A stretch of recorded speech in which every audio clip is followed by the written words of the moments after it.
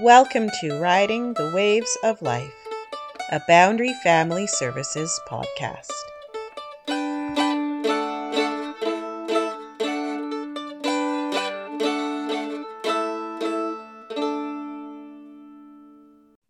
Welcome, families. In the next few episodes, we're going to be speaking with Sean Larsen about childhood anxiety and what comes along with that, and different tools and all sorts of wonderful things from him. So I'm going to let him introduce himself and get going. Hello, everyone. So my name is, I'm Dr. Sean Larsen now. I finished my PhD this last year, which is exciting. Congratulations. Thank you. So Dr. Sean Larsen, and I've worked in the area of child and youth mental health in a number of different roles for probably 15 years, including a lot of outpatient work and a little bit of inpatient work, a little bit of research, and I'm always happy to talk about especially anxiety with families. So important. Mm-hmm. Yeah, there's a lot of that happening in the recent years, especially with COVID and everything like that, but definitely have been seeing a rise in childhood anxiety and adult anxiety. So I think it's just really important to have people like you around who can help people out and let people understand what's really going on. So thank you for joining us today. I'm happy to be here. So what are you going to share with us in this presentation? So I was thinking of starting with just kind of introducing the importance of anxiety, because I think any discussion on anxiety needs to talk about why we need anxiety, why it's good for kids, and why, the old idea of, oh, they have anxiety, this is a problem, isn't necessarily always true. It's quite natural for kids to have anxiety. It's good for them to have anxiety. They need anxiety. But certainly with that in mind, we'll move into later talking about places where that anxiety gets in the way and how we can learn to manage it. But after I talk a little bit about why we need anxiety, I thought I'd talk about children's brains, because I think understanding anxiety in children, we need to understand how children differ from adults, and they do a lot when it comes to anxiety. There's some huge differences between kids and adults in anxiety. And then, we can move into the fun stuff of what are we going to do to help kids when they have anxiety? And then we can talk a bit about COVID and anxiety and caffeine and all the other fun topics that overlap with anxiety. Wonderful. How's that sound? That sounds perfect. I'm looking forward to the whole thing. Great. All right. So I guess we're going to get started on why anxiety is important, because it actually is an important part of who we are as animals. As I've explained to my kids many times, all animals have anxiety. It's there for a good reason. And it's something that we should be happy to have, but also understand it more so that we know why it's there and why it's important and how to live at one with it. Yeah. And I know whenever I talk to groups, I always ask people in the group to put up their hands if they would take a magic pill that would get rid of all their anxiety. And I always do that just kind of to get a sense of how people view anxiety, because so often when people talk about anxiety, they talk about all the places where it's bad. And they never tend to talk about the places where it's actually that helpful. So especially when you ask a group of like teenagers or children, like if I could give you a pill that would get rid of all of your anxiety, would you take it? Typically, like most of the hands in the auditorium will go up. And I think too, if you think about like socially, like when people mention anxiety, it's usually talking about anxiety where it's a real negative for them and where it's really getting in the way of their functioning, right? Yeah, that is actually, in my experience, it is always a negative thing, always when it's talked about. And I love then talking about, we don't have that many examples from science of people who didn't have anxiety, but we do have one pretty interesting one about patient SM. So I don't know, are you familiar with patient SM? I am, because I remember you talking about her in the past, and I explained her to my children actually just recently, just to explain why anxiety, what life would be like without anxiety, and why that's actually not a positive thing. But I really would like you to talk about her for all the listeners so that they can actually have an understanding of what it means to not have anxiety. Yeah, so patient SM had this super rare disorder called Urbach-Weiss disease, which calcified the amygdala. And so the amygdala is like this little almond-shaped part of your brain that sits kind of in the middle of the brain. And it's a really old part of the brain, but it's the part of the brain that researchers think is fairly central in terms of how people experience anxiety and what anxiety does to us. And so this part in her brain was destroyed. So it wasn't functioning. What that ended up looking like for her then was that in situations where people would typically be scared, such as people jumping out and trying to startle her, or like snakes being, there was one experiment they did in the lab where they put all these poisonous snakes near her and see how she'd respond. And they were measuring her heart rate and everything. And her fear response was pretty flat. There's some really interesting graphs out there. If you want to Google patient SM, you can look at some of the research. But she really didn't show much of a fear response to things that people typically would be afraid of. They were able to make her have panic attacks, but they did that through the nervous system. So it was more a bottom up panic attack. It wasn't like the brain is like, oh, we should be really scared of this. It was just they were able to stimulate panic attacks through heart rate and other stuff and overwhelm her body. But her brain from the other way in was never like, oh, I'm having a panic attack, this is terrifying. It was more just like, oh, that's uncomfortable. Yeah, and so patient SM is interesting because nobody's allowed to know who she is because she's so vulnerable, right? And so this is one of the things that I think is really telling about this story is just that her life prior to being discovered by researchers as somebody who didn't experience anxiety was just filled with accidents and problems, like little injuries all the time. She was in a number of domestic abuse relationships.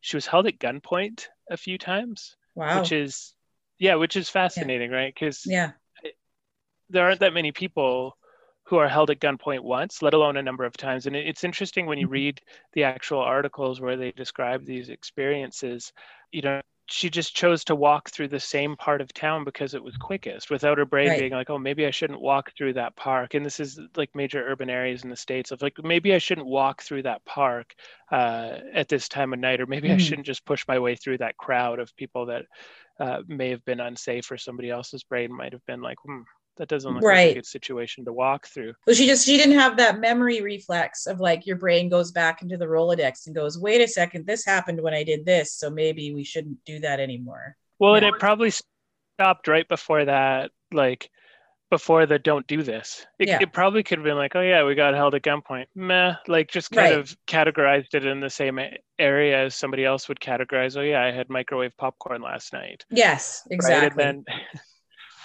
yeah, so just cruise through the crowd, and then like people, they'd like hold a gun up to her and be like, give me all your money, and she'd be like, oh no thank you, and like continue to walk. And it's amazing to me that she survived.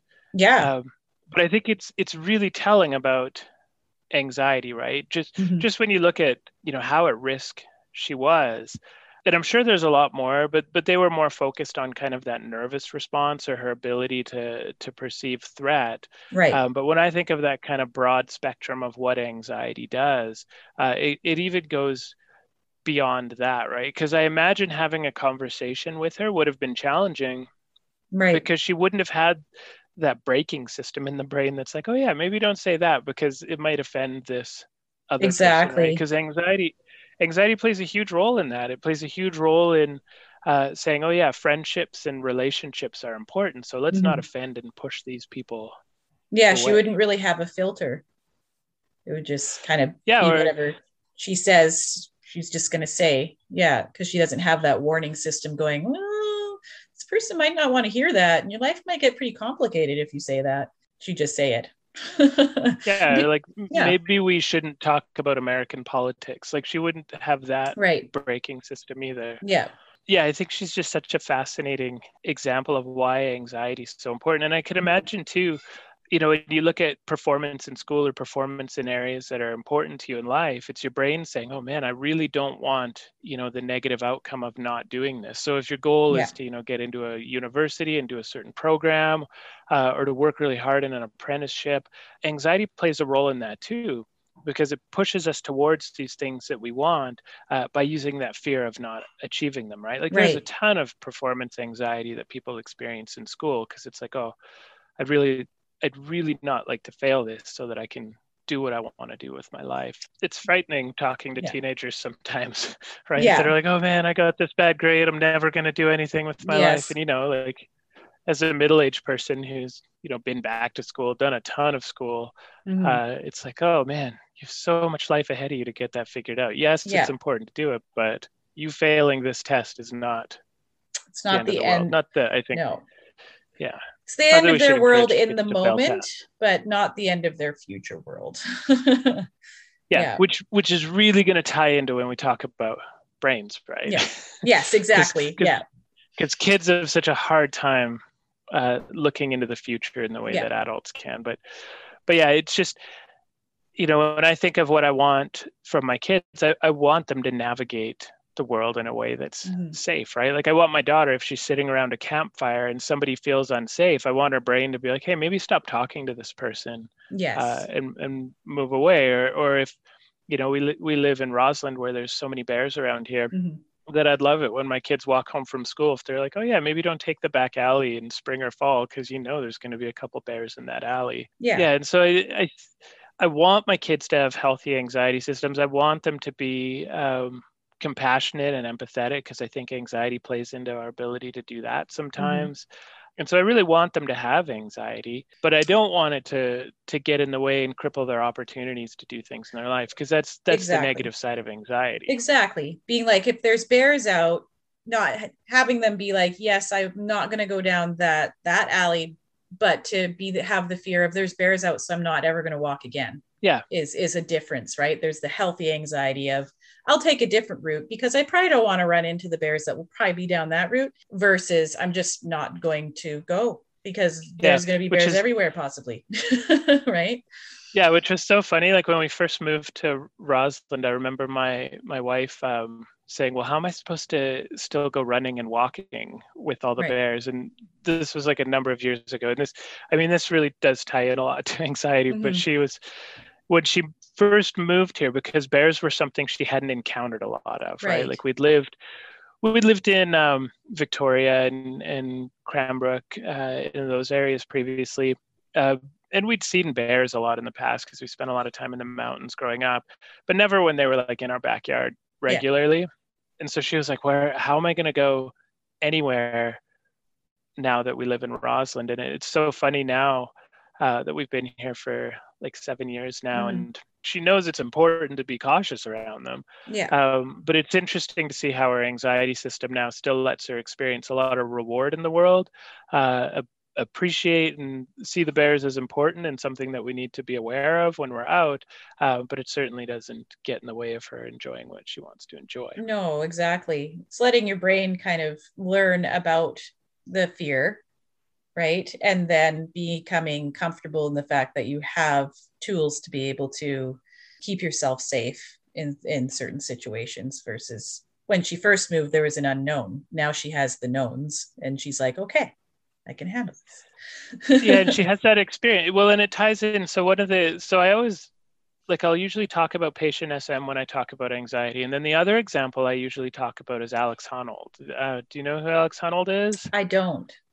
So he is a free climber. So he does these Oh, yes, massive I rock do. I climbs. actually Yeah. do know who he is. He climbed the face of El Capitan or whatever, right? He did like, he Yeah. free Yeah. climbed the whole face. Yeah. Yeah. Yeah. Yeah. Like 3,000 meters Yeah. or so, maybe more, without a rope. Yeah. Like an all day climb on like, and he didn't even pick the easy way up. Like he picked a really challenging way up No. Yeah.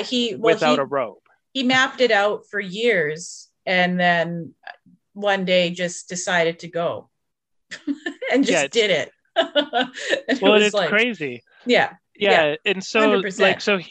he was doing stuff like that before. So he did another major climb of another famous climb called the Half Dome, right? Like what the North Mhm. Face logo is designed after. Yeah. But he did that climb, and he had a TED talk about it. And there were all these neuroscientists in the crowd who were like, "Oh man, this guy's probably got a really interesting brain." And so Right. they approached him after and asked if they could do scans and check out his brain. And they were fully expecting to find what they'd found with patient SM, and that Right. they thought he probably had an amygdala that wasn't working. And so some of their initial scans, I think, were having him look at like frightening rock climbing type imagery and stuff like that. And then they compared his amygdala firing while he was doing that to another high risk seeking professional rock climber. And sure enough, Alex Hanold's brain and his amygdala, when he was looking at this rock climbing imagery, there wasn't any activity there. Like it was just Right. totally quiet. But then when they looked at his anxiety in other areas, they found that he actually has a fair bit of Mm. anxiety and like a healthy response to the world around stuff like financial stresses, Right. around goals he set, around relationships. Hmm. And so his amygdala still functioned. And so they dug deeper and they were like, so why aren't you showing up as stressed, essentially? And I'm really simplifying it. And what they found was that he's such a meticulous guy.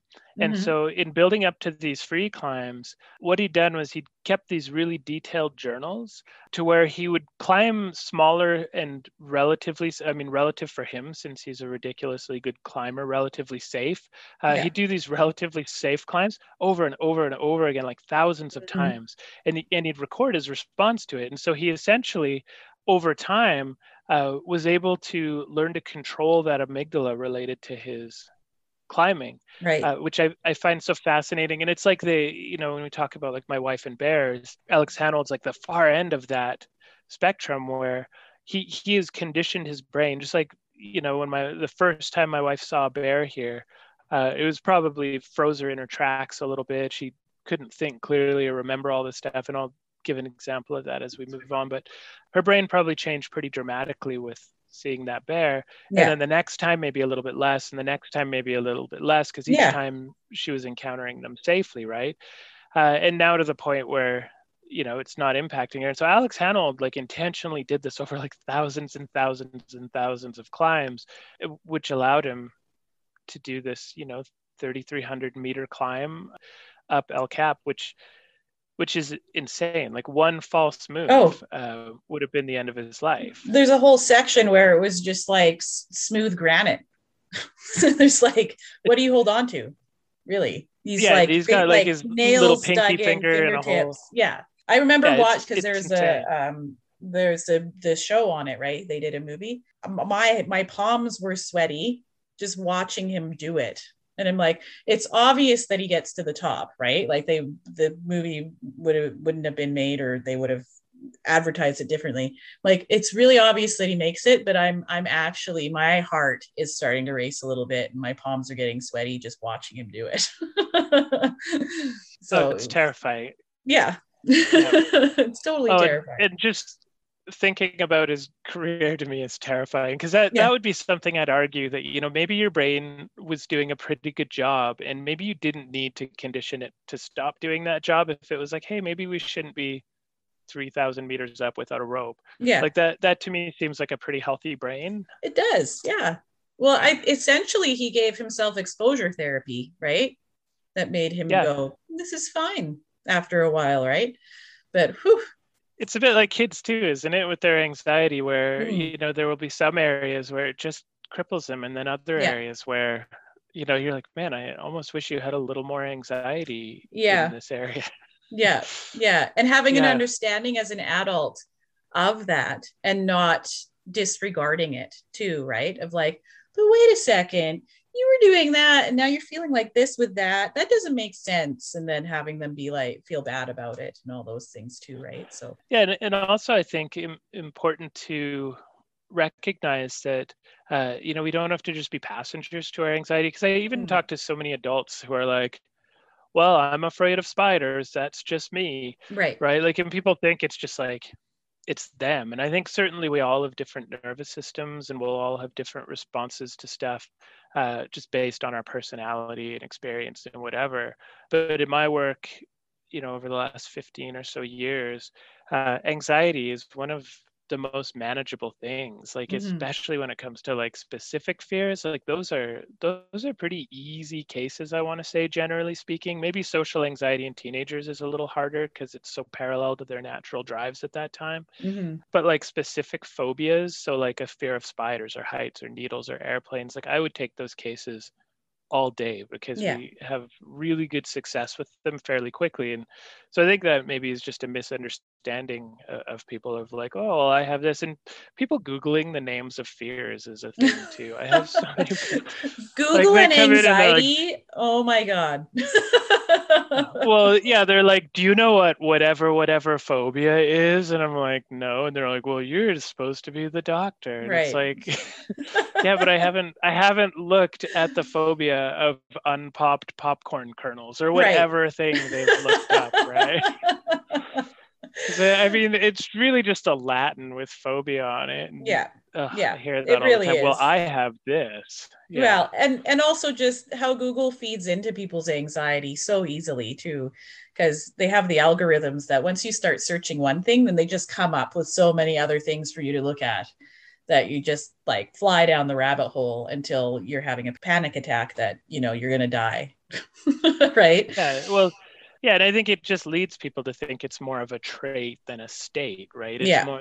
more something that's ingrained in you versus something that you can change. Like even the big things like public speaking, we can still work on those and change them. And people have a lot of success when they face their fears. I Mm-hmm. was listening to a podcast the other day with this 70-year-old who got treatment for social phobia in his 70s, and it was remarkable how much it changed his life. And like the whole time I was listening to it, I just felt so sad because I was like, here he is at like 70, Mm, and it was like 6 months and he had these huge changes. And it was like, yeah. oh man, if somebody had been there to help him in his 20s or Yeah. teens or as a child, like, because anxiety, when it goes wrong, it just stifles our opportunity It for does. reward in the world.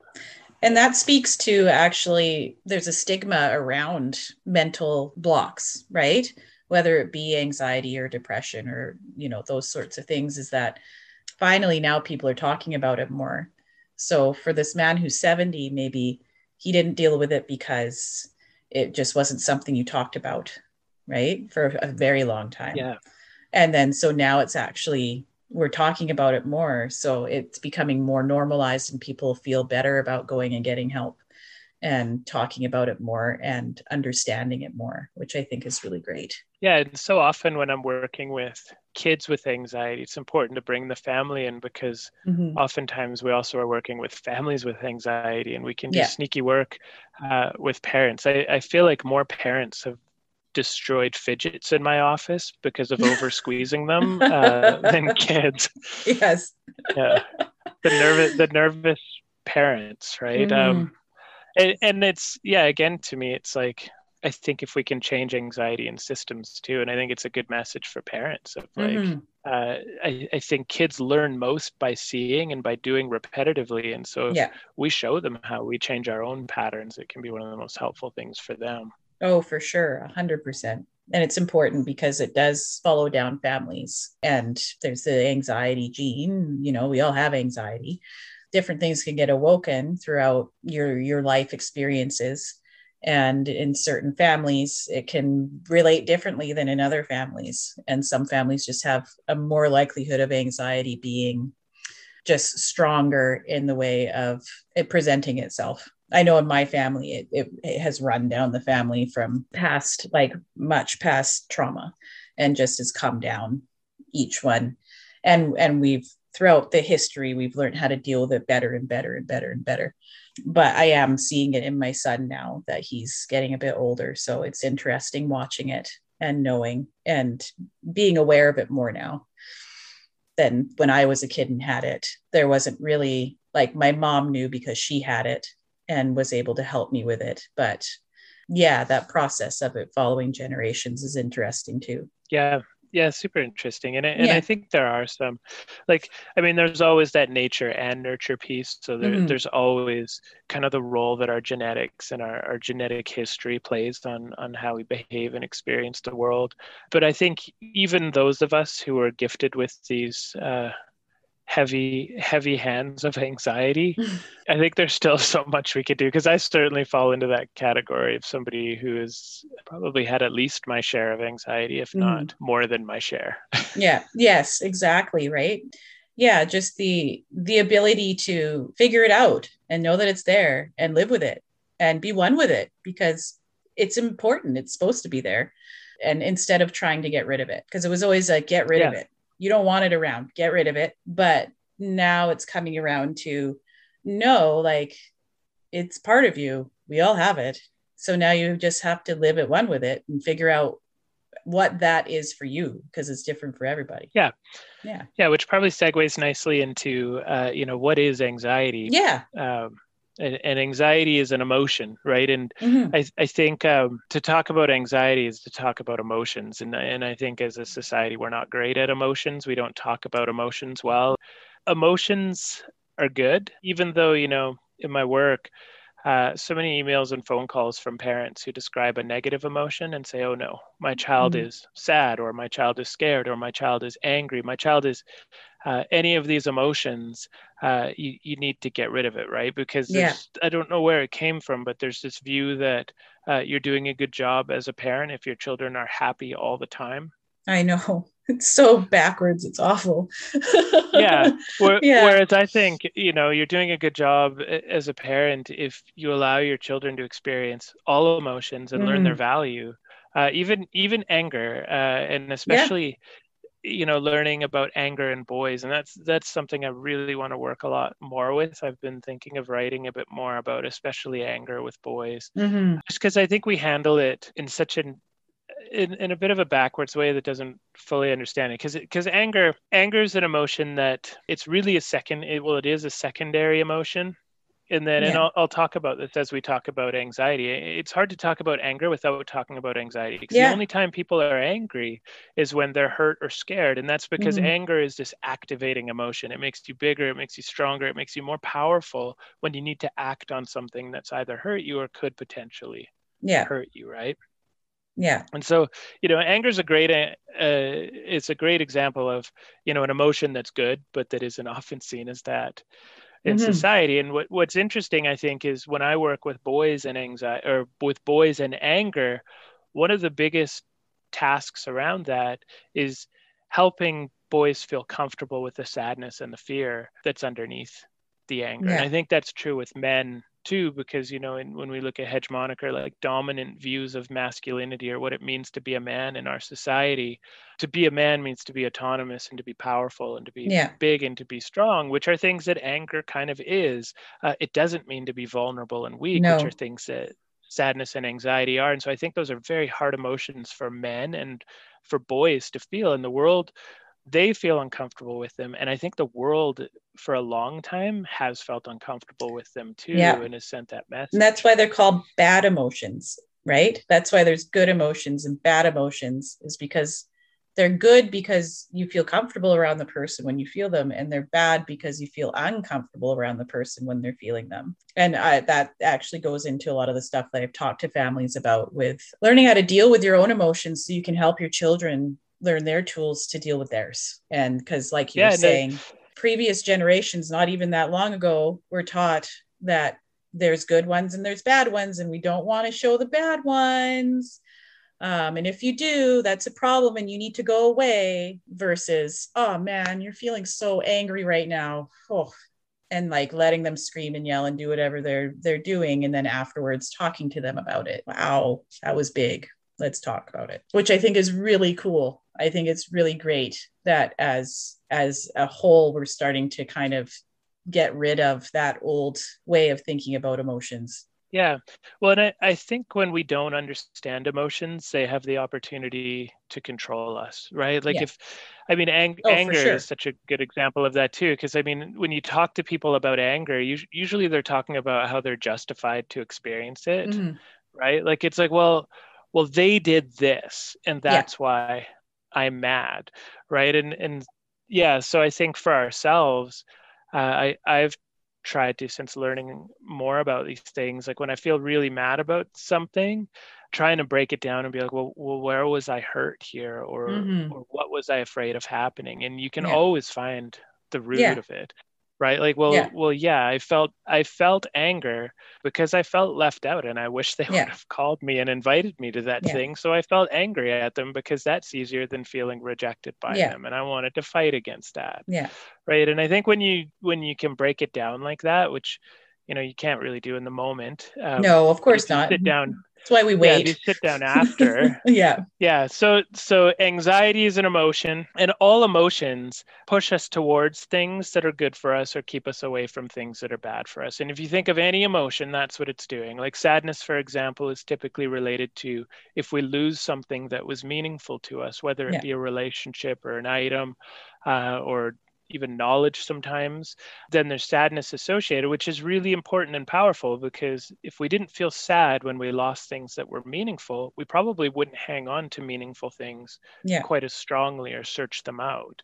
I hope you can expand on that and think, well, things like grief, then if I can understand that I'm feeling sadness because I lost something meaningful, it can really change the way that we experience that feeling to make it more Mm. meaningful, right? Because grieving in a way that's meaningful is being able to accept that emotion of feeling sad, being able to recognize what it's trying to do for you, and being able to even sit in it for a bit, Mm-hmm. right? And say, like, well, I am sad because I Yeah. lost this thing and I don't want to give them up, right? Because I mean, anyone who's ever grieved something knows that the worst thing that anyone can ever say to you is, well, you'll get over this or it'll Oh, be I know. fine. Because it's like, get over what? Like, how am I ever going to get over this person? And you shouldn't get over a meaningful, if you lose No. someone important to you, you shouldn't get over that. They should be someone who's always important to you. You should just learn to Yeah. find reward, as Yeah. well as feel that sadness that they're And not there in anymore. grief, I always say that it's never going to go away. Over time, it will change, but it will never go. It'll always be there Yeah. because that was an important thing to you, or an important relationship or person or animal or whatever has been lost. It was really important, and you had lots of love and lots of happiness with that. And so, yes, there is grief. It'll always be there, but it will change over time. Yeah. And it won't, that as soon as something that, you'd built goals around or whatever, like, Mm-hmm. for people who lose a partner or a child, like, I mean, that grief is crippling Yeah. initially. It just crushes you. And that just shows the strength of, or the power of what you've lost and the Mm-hmm. meaning of what you've lost. And over time, it might not crush you, but there Yeah. is almost that really meaningful sadness of being able to Mm-hmm. sit and just kind of reflect on that relationship. Yeah. Exactly. Yeah, and so anxiety, I mean, its primary role seems to largely be to keep us away from things that could potentially hurt us. So when Mm-hmm. I'm talking about anxiety, I'm talking about, the way the brain and the body respond and push us away from things that could potentially hurt us, which really is a process that happens in our thoughts and in our bodies, and in that strong emotional experience or what we feel. Mm-hmm. Should we sidetrack really quickly and talk about brains? Sure. I love talking about brains. It's Too. one of my I favorite won't things. spend I won't spend too much time because I know No. the bulk of this should be about anxiety, but Yeah. I really want to emphasize that the brain of a child is dramatically different from the brain of an Yes. adult, because that is so important to understand. And understanding how it's different really changes how we respond to kids. Yeah, and it is important. I think that adults forget a lot of the times because their kids can seem so mature, but in reality, no. Our brains are a lot different Yeah. than theirs. Yeah. And so the quick summary is that their brains will be growing and maturing, and more of this is organizing than growing till about the age of 25. A Mm-hmm. little earlier in females, a little later in males, but that's kind of when the human brain reaches full maturity. And one of the last processes that's happening through adolescence, which is really important, is this process called myelination, Mm-hmm. which is this little fatty coating that goes over all the neurons, which speeds up the electrical transmission. Because anytime we have a thought or feeling or anything, it's driven by these little electrical signals in the brain that are transferred between neurons. And so adding this little coating speeds up the way that parts of the brain work by sometimes up to or over 100 times, Yeah. which is a huge shift. Brains start organizing essentially from the inside out. And what that means is that areas least necessary for survival are the last to organize, and things like being super creative or having great planning skills, those are a little bit lower down the rank than things like learning to regulate temperature, keeping a steady heart rate, and our basic emotional systems, because those are the very first things to go online essentially. And when kids are born, they have an emotional system that's going to be developing quite a lot over the next 3 to 5 years. Yeah. A lot of emotional development happens then. And then a lot of that kind of more outer development of stuff that, we refer to as executive functioning, which is like planning. I call it time traveling. I call it the time traveling part of the brain. So where people can start to look back at what they've done and then make guesses about what the future looks like. Like that's some of the later stuff to organize in the brain, which really, really changes the way that kids function. And so the way that a lot of this organization is happening is that early in life, the brain is just building as much mass as it can. It's just packing in this huge, dense web of neural pathways. And I often use the metaphor of it's a bit like if you were putting a new village in on a field of grass.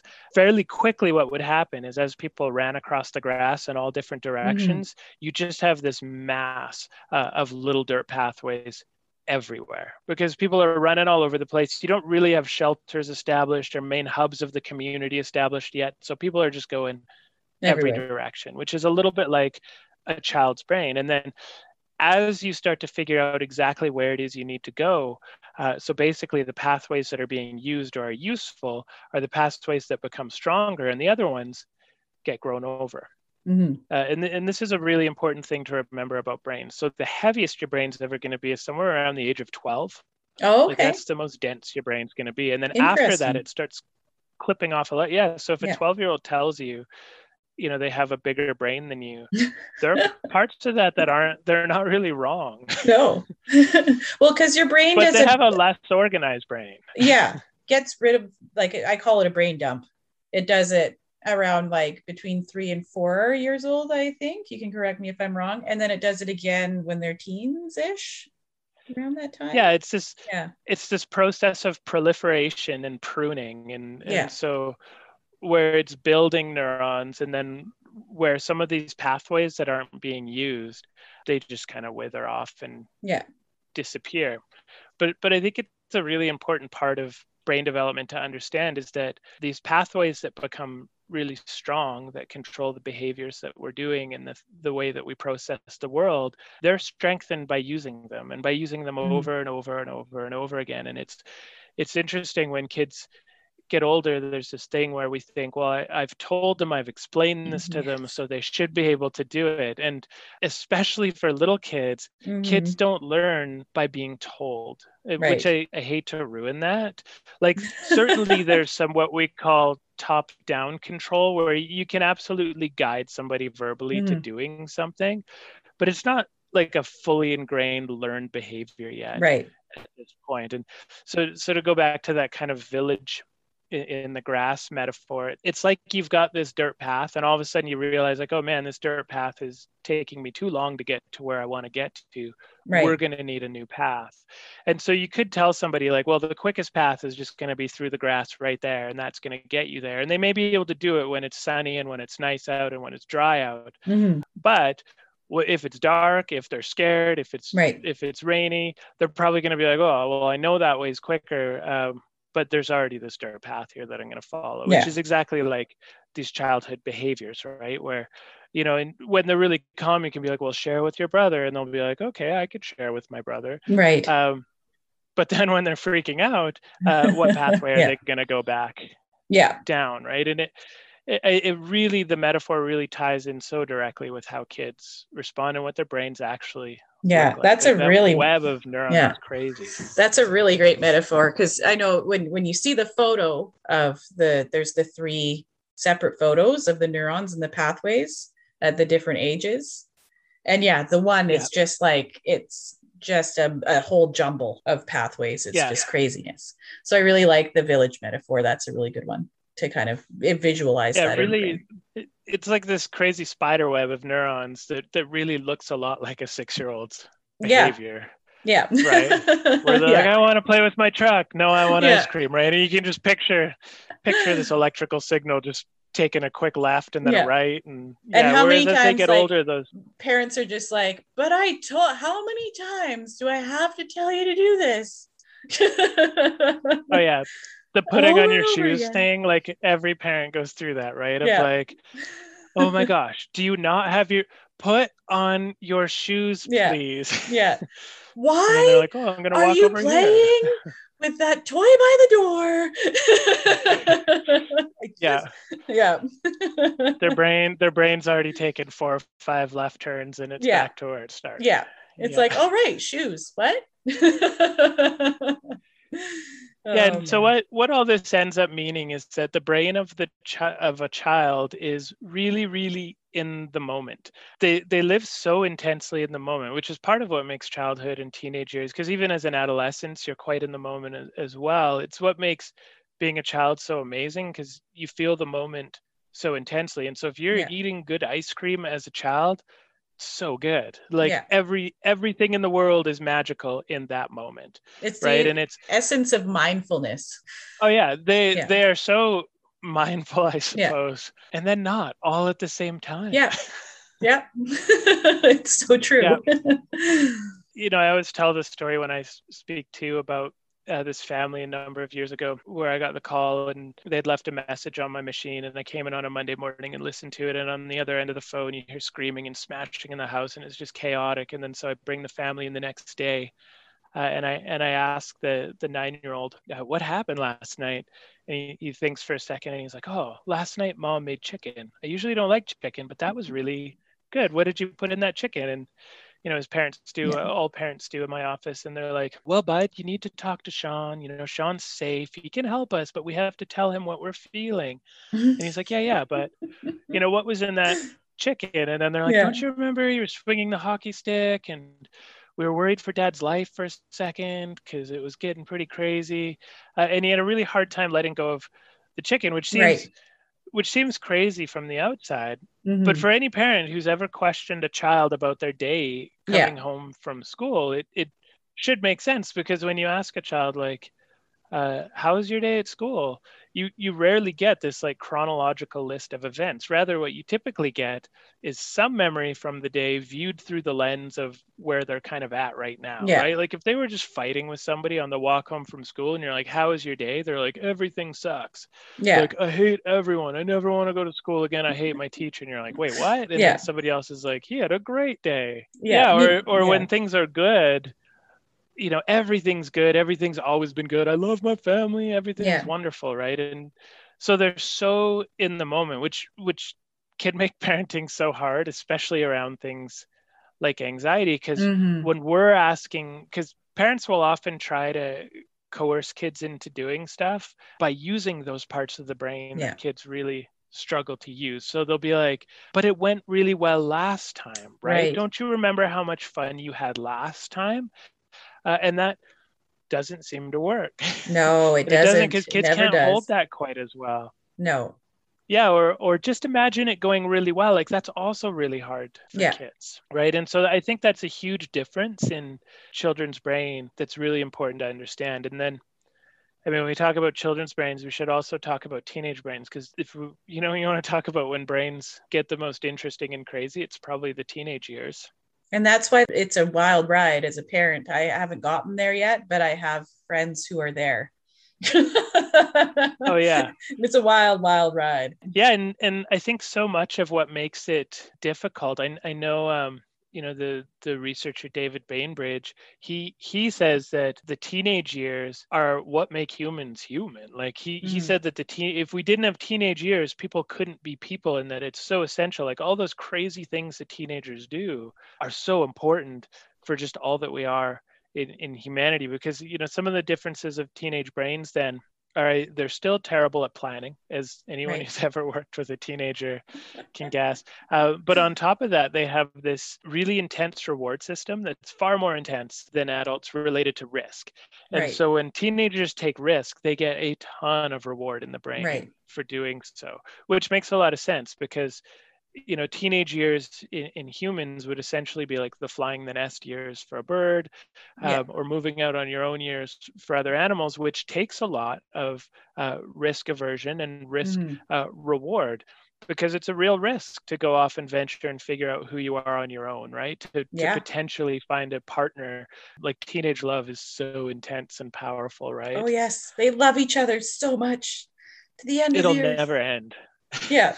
Yeah, but then they're like, I don't know why they're so mad. I've moved in with Yeah. this person. And it's just, I mean, they're also still living in the moment Yeah. so Yeah. Yeah. intensely, but also they kind of get the worst of both worlds in some ways Yeah. related to that too. Which is Um, hard. and then the other thing that happens to that teenage brain, which is so important when we talk about anxiety, is this developmental drive towards social ranking. And so, if Mm. you look at like early childhood, like up to the age of 6, kids' biggest fears are typically related to caregivers. They want to know where Yeah. caregivers are. They want to know they're safe. They want caregivers outside their door. They want caregivers walking with them places because, evolutionarily, they've learned that they're small little weak things and they just need to have adults with them Hmm. to be their surrogate safety. And then between the ages of like 6 and kind of 11, kids start moving that anxiety outward a little bit to the world. Like this is often when you hear kids talking about bad people. Like there's that real intense moral talk about like bad people and robbers or whatever. Right. Sickness, Yeah. natural disasters. Like what if I get sick? Yeah. What if a tornado comes? Like that's typically around that age where like Hmm. windstorms and that also can kind of be more wind bumps in the night. Like you'd think that was earlier in life, but I find like it's more kind of that 6 to 11-year-old. Yeah. My son's 8 and it sounds, any sound. What was that? Yeah. What was that? Did you hear that? Like, oh my God. Whereas like littler kids, it's more like all of a sudden they get this creative imagination Hmm. capacity and they're like, there's probably a three-eyed monster. Like There's you don't monsters have that so much everywhere. with 8-year-olds. Yeah. Yeah, where you Yeah. don't have that so much with 8-year-olds. They're like, I heard a No. sound. I need you to Yeah. come and see what that sound is, right? But Yeah. but then when they get to teenage years, that anxiety shifts again now to where, it's not so much they're just looking at kind of the broader periphery of anxiety, but now they're trying to establish themselves as part of that and part of the Hmm. outside world. And so their value in the outside world becomes the most important thing in the universe to a teenager, right? Yeah. Like if I'm at a bar with my friends and I'm like, hey guys, let's go around the table and rank ourselves based on popularity, they're all going to be like, this is why we don't invite you Yeah. anywhere, Sean. Yeah. Yours is a 0 right now. But if you ask any teenager, hey, can we They write a do it for list of, fun. They yeah, can we do. write a list of who's Yeah. popular in your school and put a Yeah. number beside it? Yeah. They would do it. And Yeah. some of them would feel terror because of where they're at on that list. Hmm. But when you think of teenage brains related to that being like their primary drive, which is a good drive, it's an important drive to have because you go from like this 11-year-old who's just like picking their nose in the middle of class and could care less, Yeah. to all of a sudden they now want to be valued and matter to people around them, which you need to survive for ages prior to Yeah. That's having part of this. Discord So that's chats and the part internet. where anxiety connects with your social ability. And we're social animals. So it's really important. Yeah. Like we need a community to survive, right? So that's anxiety helping you be part of a community to survive, essentially. Yeah, and it's, I mean, it's such a positive force. Mhm. I mean, it's so powerful that it's such a hard thing to rein in. It's like handing a kid a fire hose that's Right. fully blasting. Yeah. It's so much power initially, but it's also, I think, one of these driving forces of why we see kids lead such powerful social movements across the Hmm. world. Like teenagers are often really fighting for positive social causes. And a lot of that has to do with, I think, looking at their value to society and Yeah. wanting to be valuable to society. But it is like for a 13-year-old, it can be so crippling to now all of a sudden imagine you're walking around with this, invisible number over your head that can go Mm. up or down based on every interaction, right? And you think of Yeah. teenagers like getting out of the car to go to middle school, who are like, okay, just drive away, don't wave Yeah. at me, don't say Yeah. a thing. Like I am now on display. Drop me off a block down the street. I'll walk the rest of the way. Yeah, and now if you were to combine that part of the brain then that still isn't super great at looking into the future and places such a high value on the social stuff, Yeah. that those teenage crises make so much more sense, because these are those moments of like, I'm never going back to school. You don't understand it. Like, you Yeah. don't get it. My life is over. They texted this and this and this. There was a Oh, period at the end of the text. My life is over. yeah. And so teenage brains are really interesting in that way, and really frustrating, but really cool too, because they are able to understand the world a bit more complex than Mm-hmm. children. Their drives are just overwhelmingly powerful, and that that reward for risk also sets kids up for this. Is why we see like that hypersexuality drive in teenage Right. years, and that desire to just try all the drugs under the sun. And that's, Yeah.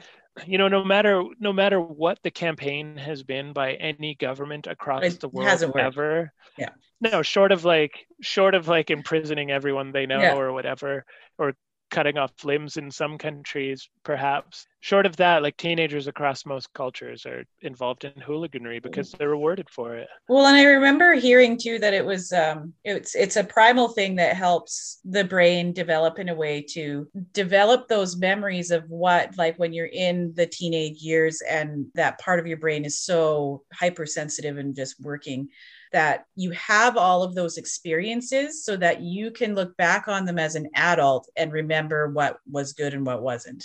And you can tell me if that's wrong or right. I just remember reading about that and thinking that was interesting, an interesting take on that part of your life. Yeah, I think it's a fair take because, when you think about, my wife moving here with bears, or Alex Yeah. Hanold, having a brain in the teenage years that says, hey, take some risks, move out a little bit and do these things. Like, it does allow you to experience things and shape your brain around doing things that you might not have done otherwise without that reward, Right. which then, can set you up. And people tend to tone it down, Mm-hmm. obviously, as they move into their adult years. And my research for my PhD is looking at men's transition to fatherhood. And I mean, that's another fascinating Mm-hmm. shift in anxiety. When I look at men's lives specifically, absolutely, there are a lot of, men my age who are looking back at stuff they did in the teenage years with this kind of weird mix of adoration and cringing. They're like, Yeah. oh, to be that free and do that again. But then part of them is like, how did I survive? Yeah. That was so stupid. Yeah. I can't Yeah. believe I lived through that. How did I Yeah. keep all my fingers? Yeah. I definitely appreciate the brain I have now in middle age and as somebody with kids, because Yeah. having kids changes men's brains. It does. It Mm-hmm. physically changes men's brains. But yeah, I can also look back and think, oh boy, those were exciting times. Yep. Yeah. Fond memories. Yeah, and it was Yeah. like so vivid and Mm-hmm. exciting. Like, phone calls with people that you wanted to date and stuff like that was just Yeah. like, I don't know if you'll ever duplicate like that Oh, kind of never. high No. stakes emotion of those Yeah. moments. For the most part, I know that like I've talked about it with a lot of my families too, of like the primal lizard brain and then the cognitive brain, and how they kind of interact and stop interacting when anxiety kind of hits. It just kind of all goes back to the lizard brain and lose cognitive function for a little while. Yeah, that's another good point to bring up, actually, just briefly talking Mm-hmm. the Bruce Perry certainly talks about that.